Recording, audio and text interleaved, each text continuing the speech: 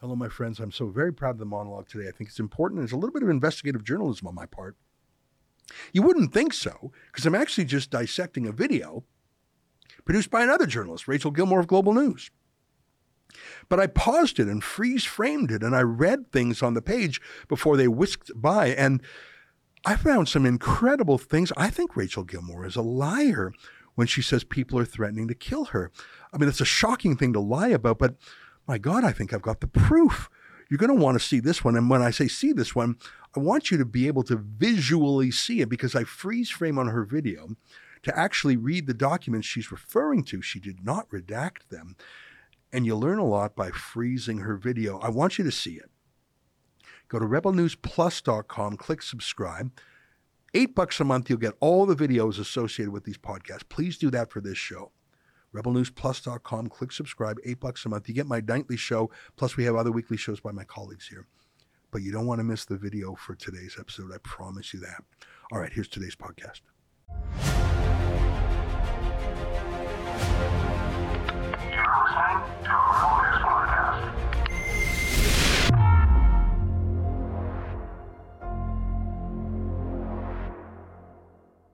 Tonight, a Global News journalist cries on camera.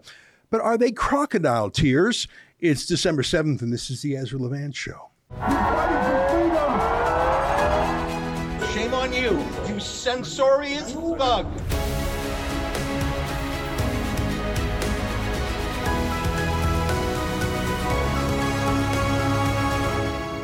Here's a tweet from Rachel Gilmore of Global News. She says, "I'm done. Free press is under attack.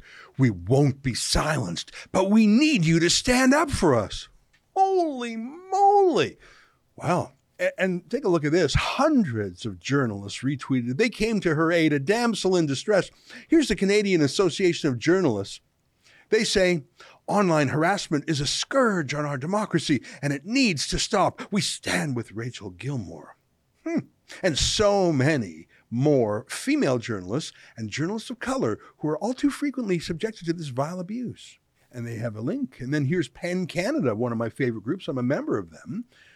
They say PEN Canada stands with Rachel Gilmore and her colleagues in Canadian media and journalism who are suffering relentless targeted attacks, threats of violence, online harassment, intimidation, and abuse for doing their jobs and being women and or IBPOC, press freedom.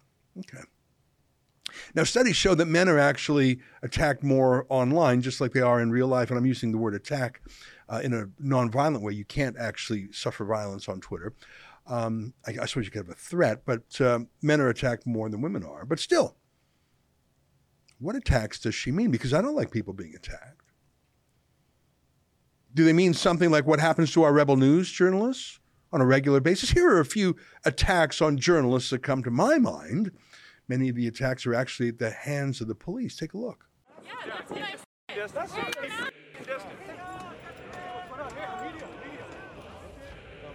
We understand.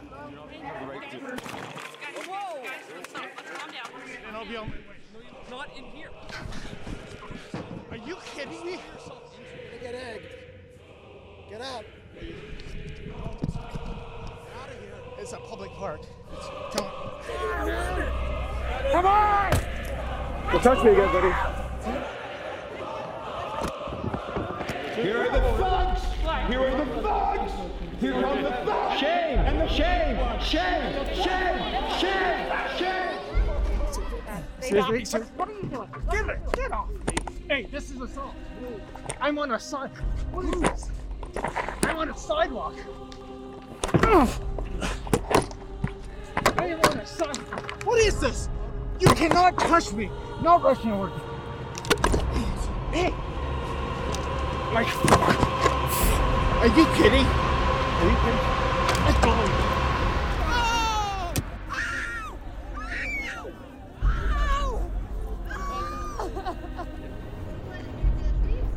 What?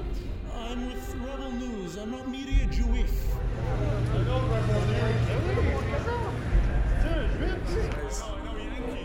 So why are we getting such a tough time? We've been through this so many times with you guys. I need to hold my cameraman. Hey, what's going on? I need to hold my camera. Hey. The reality is, organizations like yours that continue to spread misinformation and disinformation. I won't call it a media organization. Your group of individuals need to take accountability. Polarization that we're seeing in this country. And it's disappointing to see the Conservatives engage in peddling rebel media, conspiracy theories. J'ai partagé ma perspective sur ton organisation hier soir. J'ai plus rien à dire. This censorious thug! You physically assaulted me! And so did you! And so did this guy! The likes of CBC and the other members of the media party, they're in there, they're reporting in the warmth, but they can't even give us the opportunity to ask one bloody question on a public sidewalk. Why the are you here? We're working, Because sir. you guys are shutting down the bridge. We want to know why. Why don't you off? Here, there's for your membership. There's for your Rebel News. Sir. Go yourself, lady. Go yourself. Go yourself. Would you like me to turn it up? Here you go. Go yourself. You're no friend of Native people. Go off. I am Native. Go off playing that card. You. Okay. You're You. telling me I'm playing a race card? Yeah, you are. Sir? Get the out of here. Off. Oh no.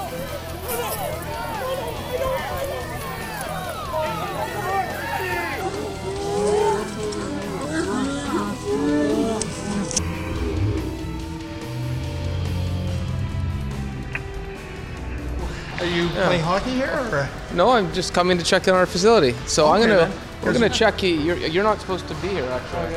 Okay, I'll arrest you.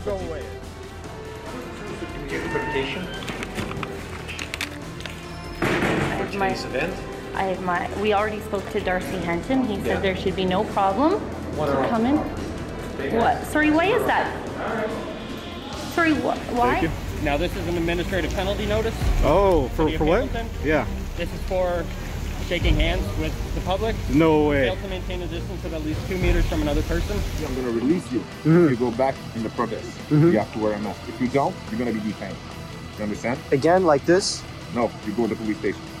To jail, basically. To jail, yeah. Did Rachel Gilmore get attacked like any of those people? Did she get hit, God forbid, or kicked, or tripped, or punched like David Menzies was? Or, God forbid, was she shot like Alexa Lavoie, a woman?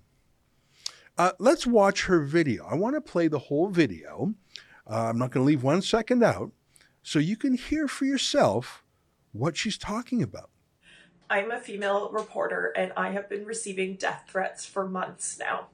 My DMs, my replies on Twitter, my emails, this is what they look like every day. And it's not just me. People are targeting female and especially women of color journalists, trying to silence our voices. Myself and my colleagues Erica and Saba have been on the receiving end of these for months, and we've reported it to the police, and so far, nothing has happened. Meanwhile, we've been told that our photos were plastered to the wall of a garage and they were deciding which one of us they wanted to kill. And we're told that we're being stalked, and I don't feel safe leaving my house anymore. Every day, it's like this. Every day. When right-wing influencers talk about me, I get another one. There is racist, misogynistic, disgusting, and threatening language in all of them. And our only crime is doing journalism.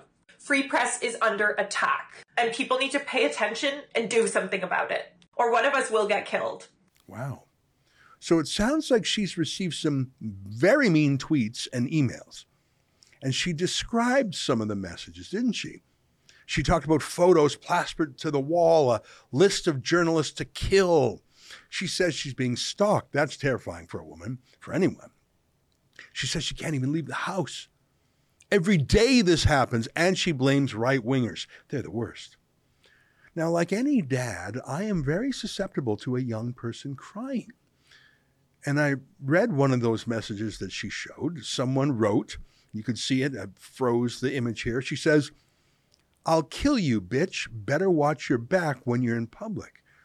And a few seconds later, you can see an email from the Ottawa police telling her that she has been assigned a police officer to help her, a lead investigator, which suggests that there are more than one investigator. So I'm sympathetic if, God forbid, if someone would say that to me or my family or friends. I mean, if someone's saying, "I'll kill you," I think the police should investigate. And as you can see, they are. But can I ask a few questions about global news monetizing and commercializing this story about publishing a tearful report about it. I mean, that's unusual, isn't it?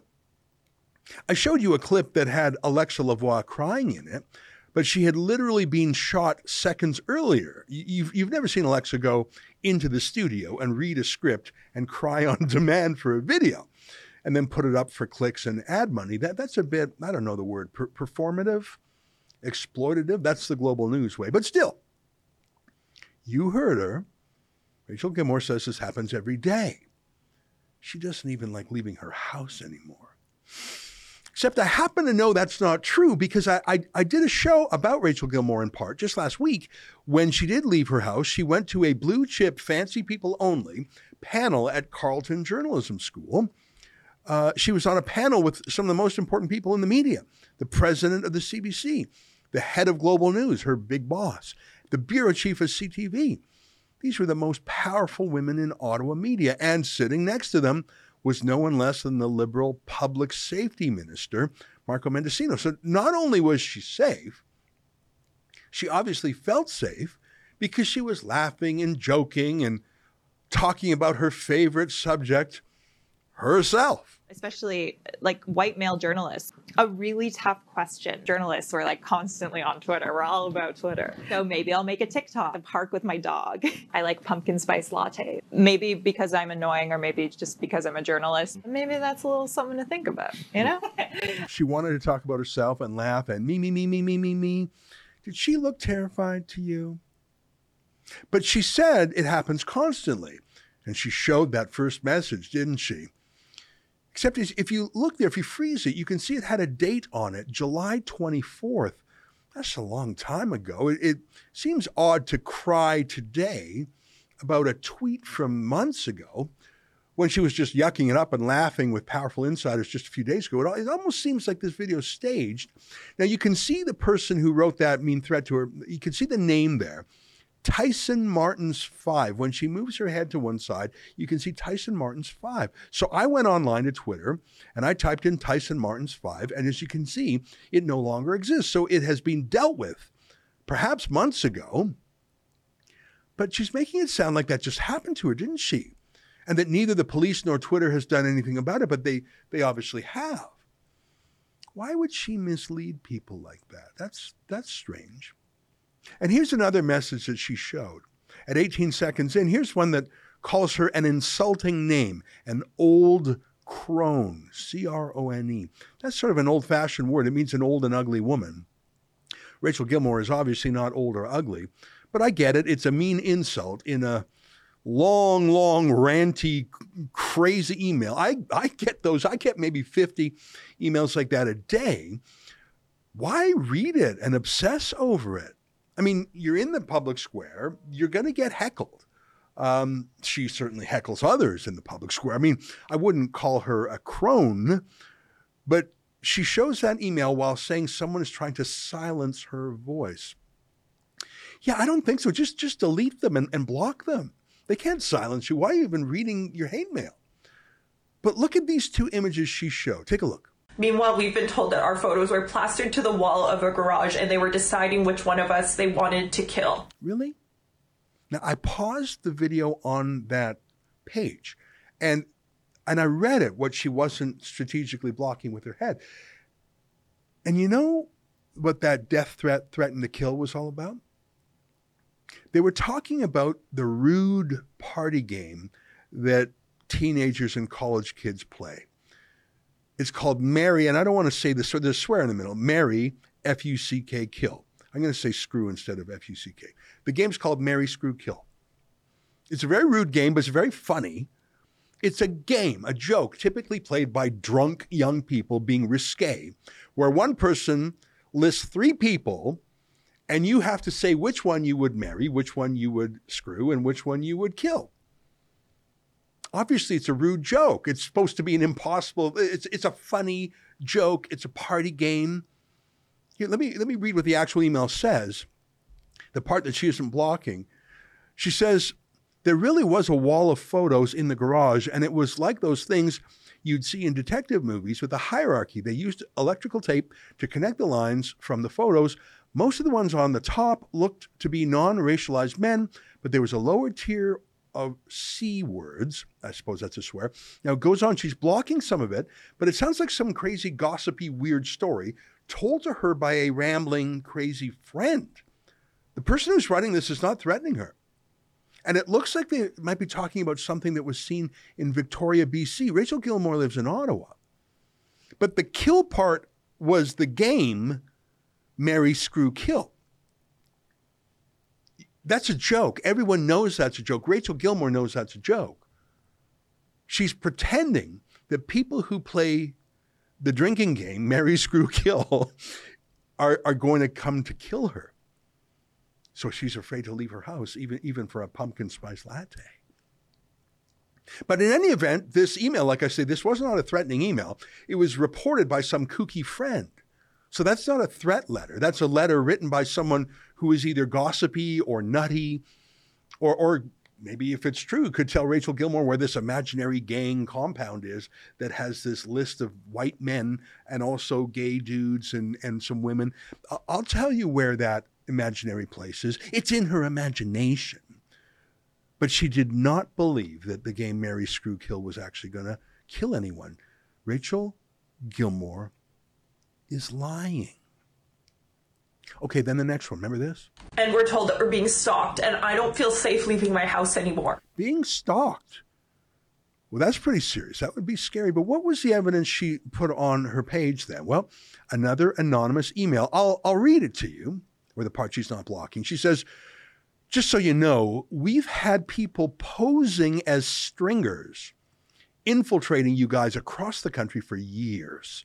Long before COVID came along, did you ever wonder how home addresses and hangouts of people leak out, including ones of health officials who were nobodies before 2020? And it goes on like that. A stringer, by the way, is someone who works occasionally for a media company, sort of on a freelance basis.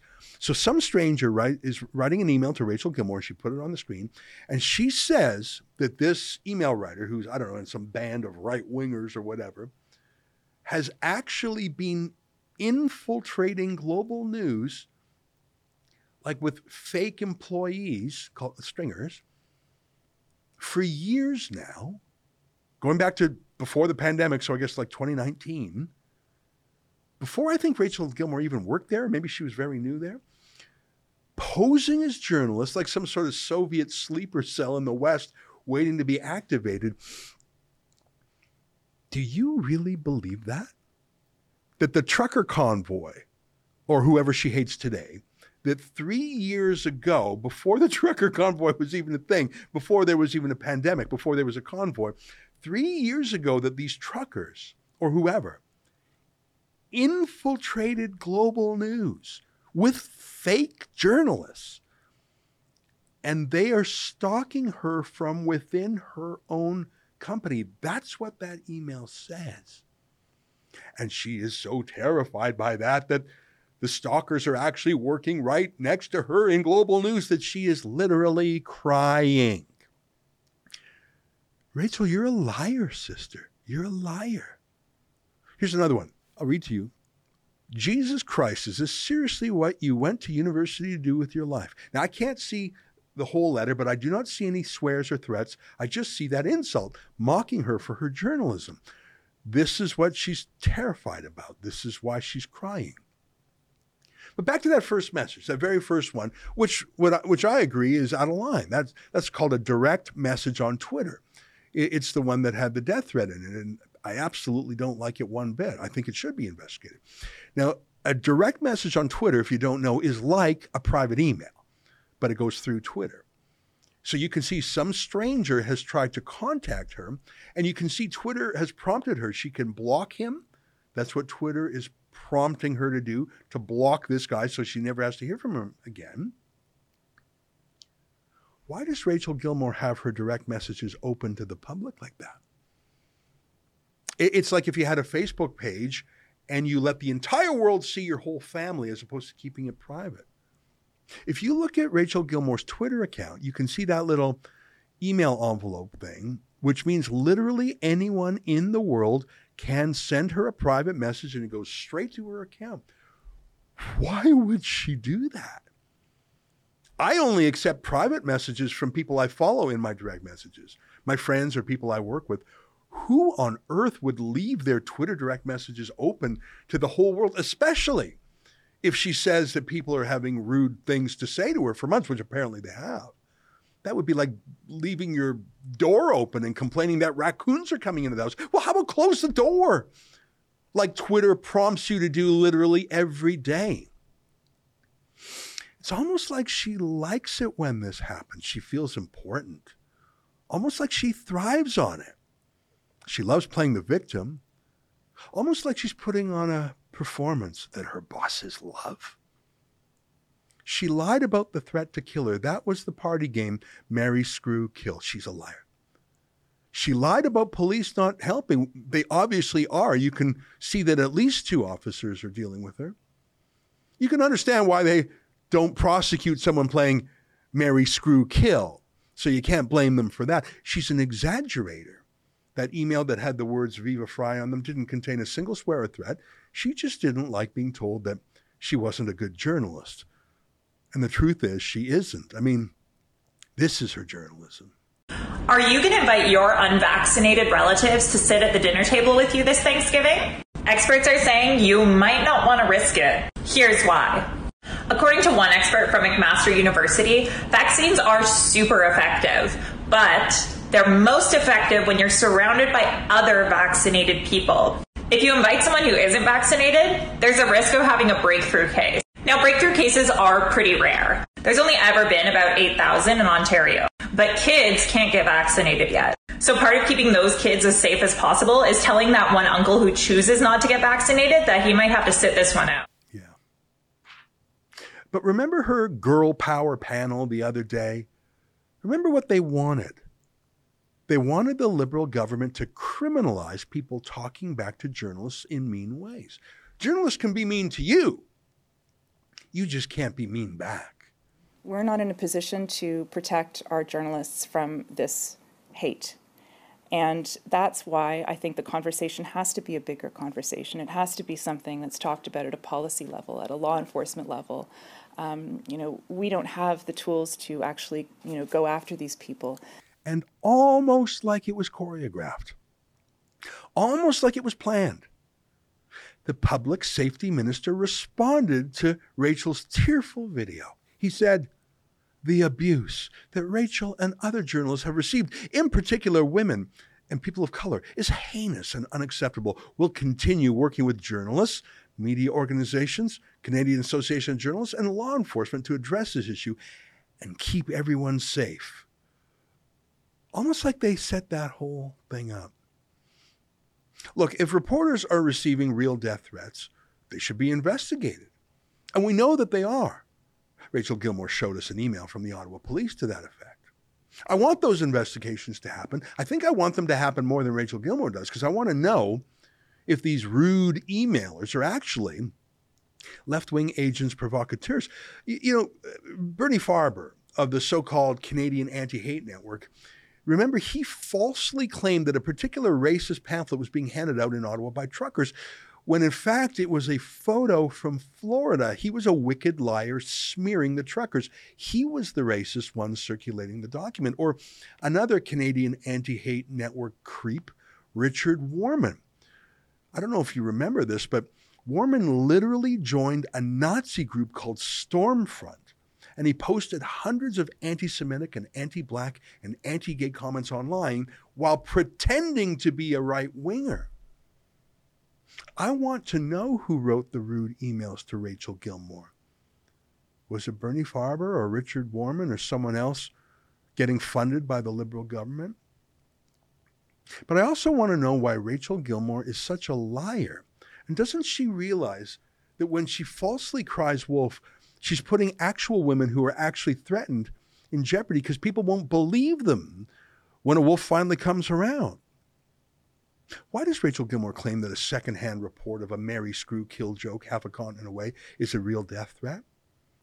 Why does Rachel Gilmore believe Global News is full of secret sleeper agents reporters who falsely joined Global News just to stalk her today and have been waiting since 2019 to pounce. And why would she say such things in weeping tears for Global News? And why would someone who hates rude strangers leave her direct messages open for anyone to pop in and be rude unless she secretly gets some weird thrill out of it? Well, because that's her brand. Rachel Gilmore, by her own description, is a privileged, white, pumpkin spice latte girl who gets to hang out with the head of the CBC, the head of Global News, and even a liberal cabinet minister. She's part of the elite, even though her chief contribution to journalism is making TikTok videos in low-cut shirts for teenage boys. Rachel Gilmore hates conservatives, and she hates when people don't applaud her. She wants the police to arrest her political enemies, or at least censor them. Rachel Gilmore is the girl who cried wolf.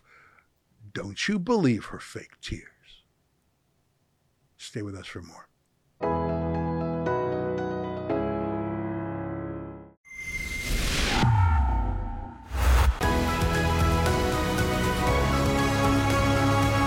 Pound for pound, what is the best journalistic organization in the United States of America? A lot of people like Fox News, and there are sort of mini Fox Newses, whether it's One America News or Newsmax. But in terms of making a lot of results with a small team and a small budget, no one comes close to our friends at Project Veritas.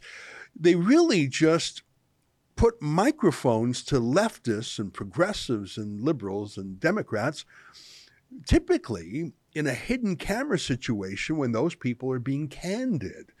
And they've done a tremendous amount of work. They would have had a Pulitzer Prize by now if they weren't conservative. Well, Project Veritas has done it again.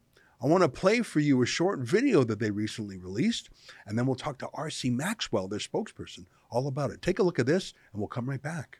Como no tenemos para trabajar ilegal aquí. Claro. ¿Quién te dio, cómo conseguiste los papeles? Un papelito que se saca como para aplicar los trabajos. Sí, sí, sí. Tienes que tener un seguro social, ¿no? Ajá, sí, el seguro social. Ajá, ¿y cómo lo conseguiste? Se le llama a una persona y él le viene a la casa. ¿Y cuánto cobró? 150. Anyone who is recruiting and transporting minors for the purpose of labor, that is trafficking. That is a federal offense. Our undercover journalists traveled to Florida. There, they met 20-year-old Frander, who admitted to paying for his sponsor. $50,000 pagar a migración y otros $3,000 aquí la recibida. And never having lived at his sponsor's address. Diste una dirección, pero nunca fuiste a esa dirección. No fui a esa dirección. Ni fuiste con él nunca, con Gregorio. A su casa no. We met a 15-year-old girl in Houston who told us she had to drop out of school to work long hours in a restaurant kitchen because she owes money to the cartels. Meses y después te saliste. Sí. Porque tuviste que pagar tu deuda, ¿no? Pero ¿de qué hora a qué hora trabajas? A las 4. Entra y sale las 2 de la mañana. Who was recruiting the children?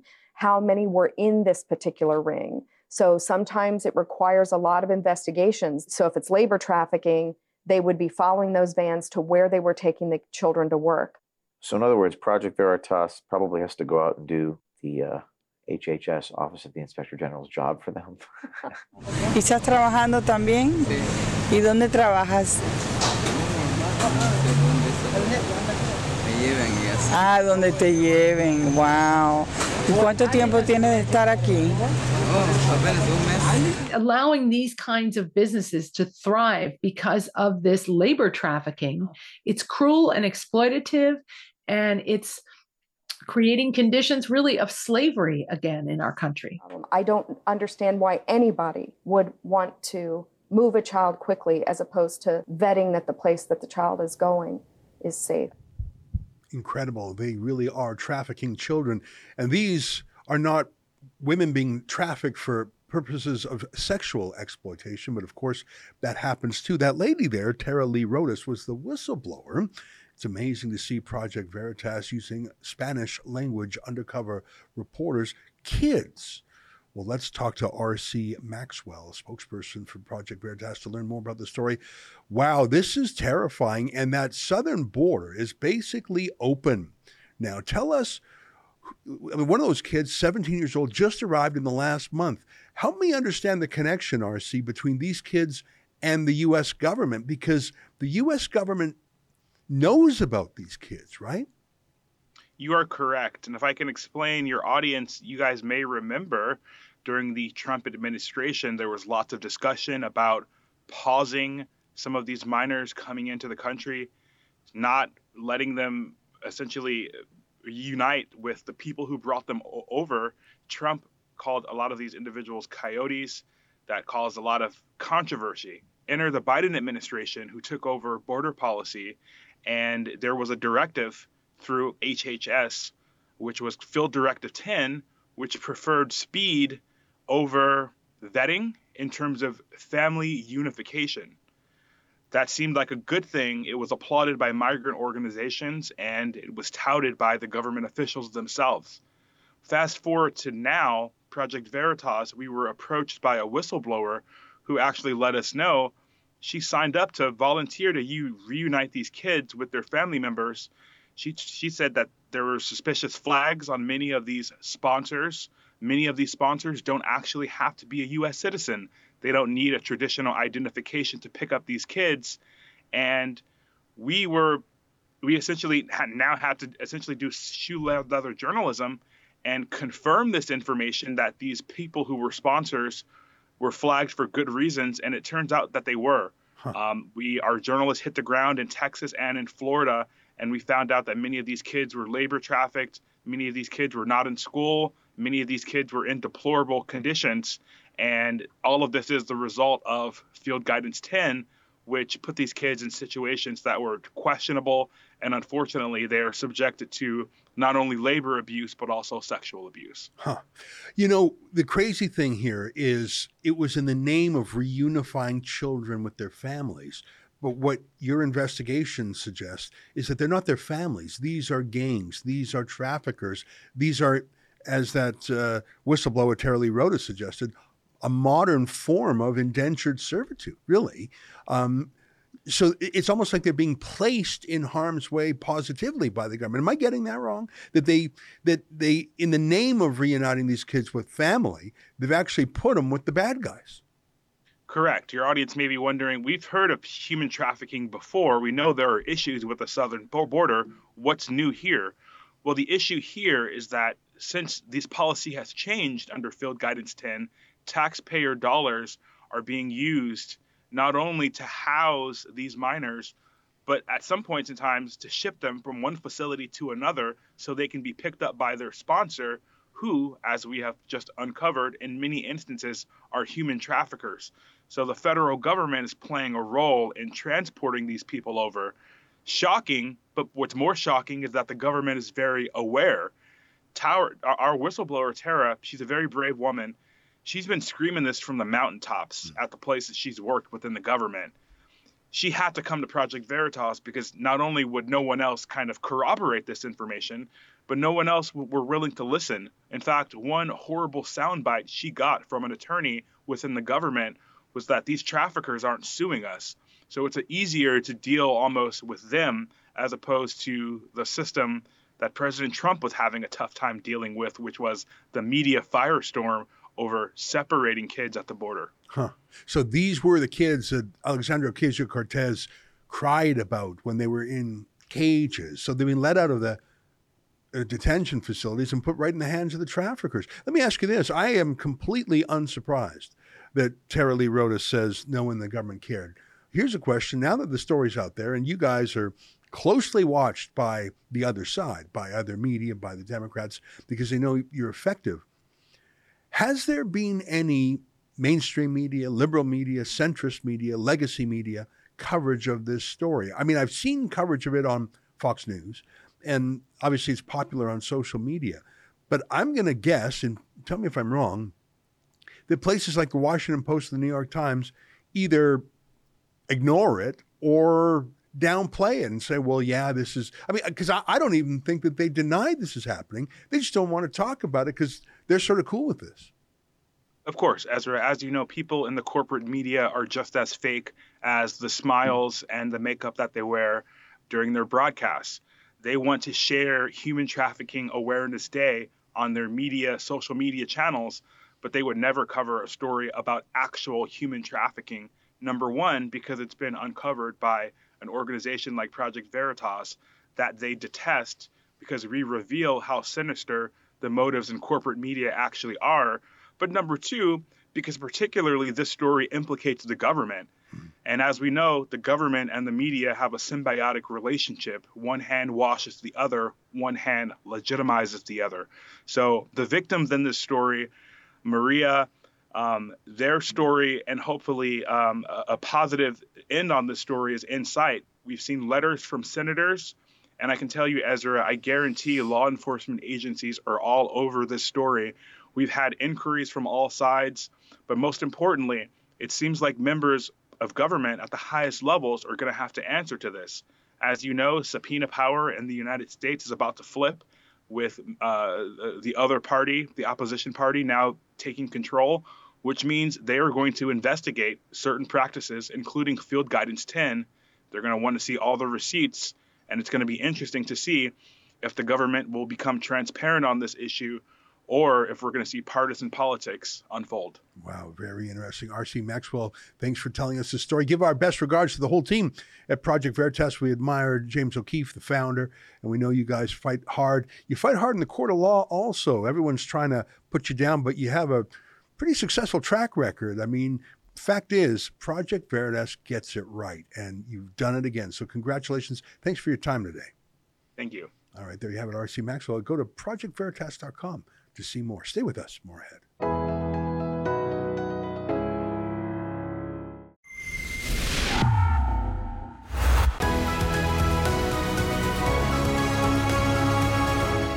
Hey, welcome back. I'm going to read some longer letters. Let's see how many I can get through. Here's one from Alina Novak. Hi, Ezra. Could you have a show about Pierre Poilievre, please? It would be best if you could interview him, but if not, then just a monologue from you is fine. I do have some concerns. I went to conservative.ca to see what his platform is, but I do not see much. Is it because PP is planning on being flexible? Max Bernier has it all laid out on his website. I think that he believes in the climate warming scam. He also did not say that he was going to decrease immigration. There are way too many new people coming in considering the current situation. No jobs, housing, or healthcare. Also, he should address the woke. What I mean is all that woke crap starts in schools, all the way from kindergarten to universities. The unions are woke too. You were probably aware of the pamphlet that was distributed in schools. I've looked at it before and it's full of hate, prejudices, divisiveness. The Canadian Anti-Hate Network should be looked at as well. I'm not sure if PP is up for that. If PP does not nip woke in the bud, then it will be getting only worse and worse, and it does start with the schools. The brainwashing starts there, and then it spreads everywhere like a cancer. I do not understand why the conservative leaders do not understand the importance of that. I should tell you, I did reach out to Pierre Poilievre asking for an interview, either for myself or anyone else at Rebel News, and I have not heard back. That said, he's not doing a lot of interviews. I saw him doing a sit-down with our friend Andrew Lawton at True North, so I know he does a few. Maybe he's afraid of Rebel News, although I have to say, he does allow us in all his events. And if we come up to him with a microphone, he doesn't run away or hide. He does answer the question. I think he's just a little leery. As to global warming, which was one of the issues you mentioned, I think he is an opponent of the carbon tax. And I don't think that he is in league with the green things. About wokeness, I don't think he's really made cultural issues his strong suit. He really was a finance critic for a while. And I think he's very strong on that. As to immigration, I don't think I've heard him comment on Trudeau's new 500,000 immigrants a year quota. The last two Conservative Party leaders were afraid of anything to do with the immigration file. They basically said, whatever Trudeau says is fine by us. So I agree with you. If you want to raise wages and decrease the cost of housing, immigration is the most effective dial to manipulate. I'll read one more letter from Wayne Curry. He says, hi, Ezra. I was disappointed not to see Louis Brackpool's name on the list of candidates. I assume he must have left. I don't use Twitter or Facebook, so info on his departure may have been noted on one of those sites. While I'm at it, you once had an Ask Ezra anything special one Christmas season? It flew like a lead balloon as no one seemed curious about the rebel commander, but viewers enjoyed themselves nonetheless. Many are probably curious about the lives of your reporters, but you wisely protect them personally as well as privately. However, I am curious about one thing. You were engaging in a humorous rant recently by teasing William as he sat with Celine at the EA inquiry about another unknown reporter who was wearing purple. You joshed about 18-year-old William tracking down this mysterious reporter for his views. Is William really only 18? He seems so mature. P.S. Most rebels doubtless feel guilty about casting their vote. All candidates are so amazing. That's a great letter. Thanks very much. Lewis Brackpool did leave us on friendly terms. Over the years, we've probably had 50 journalists pass through our halls. Some have gone on to great things. Some have gone on to non-journalistic things. Some have gone on to political things. I'd like to think that most of our alumni are on good terms with us, but, sometimes it doesn't. Lewis, I think, did great work for us. My favorite work by Lewis was when he was at the Davos World Economic Forum meeting and when he went to cover the Boer uprising. It is true that William Diaz-Berthiaume is of the tender age of 18. He actually joined us when he was 17, unbeknownst to me, but he certainly does have great maturity. I do not know who the lady in purple was. I never found out, but she was not a rebel. Let me just end by saying, we are bringing back that Ask the Rebels Anything Christmas special. So it's funny you say that. We're going to announce that in a day or so. We've got a special website we're going to put up for that. And I will answer pretty much most questions, even personal questions. There are a few private things I probably wouldn't answer, but I don't think I'm afraid of any question. And if you want to ask me some personal questions, feel free. We will have a website up for that. I can't remember the URL right now. I don't think the website's up right now, but if you pay attention in the next week or so, we will have the Ask Ezra Anything website up and running. That's our show for today. Until next time, on behalf of all of us here at Rebel World Headquarters, to you at home, good night, and keep fighting for freedom.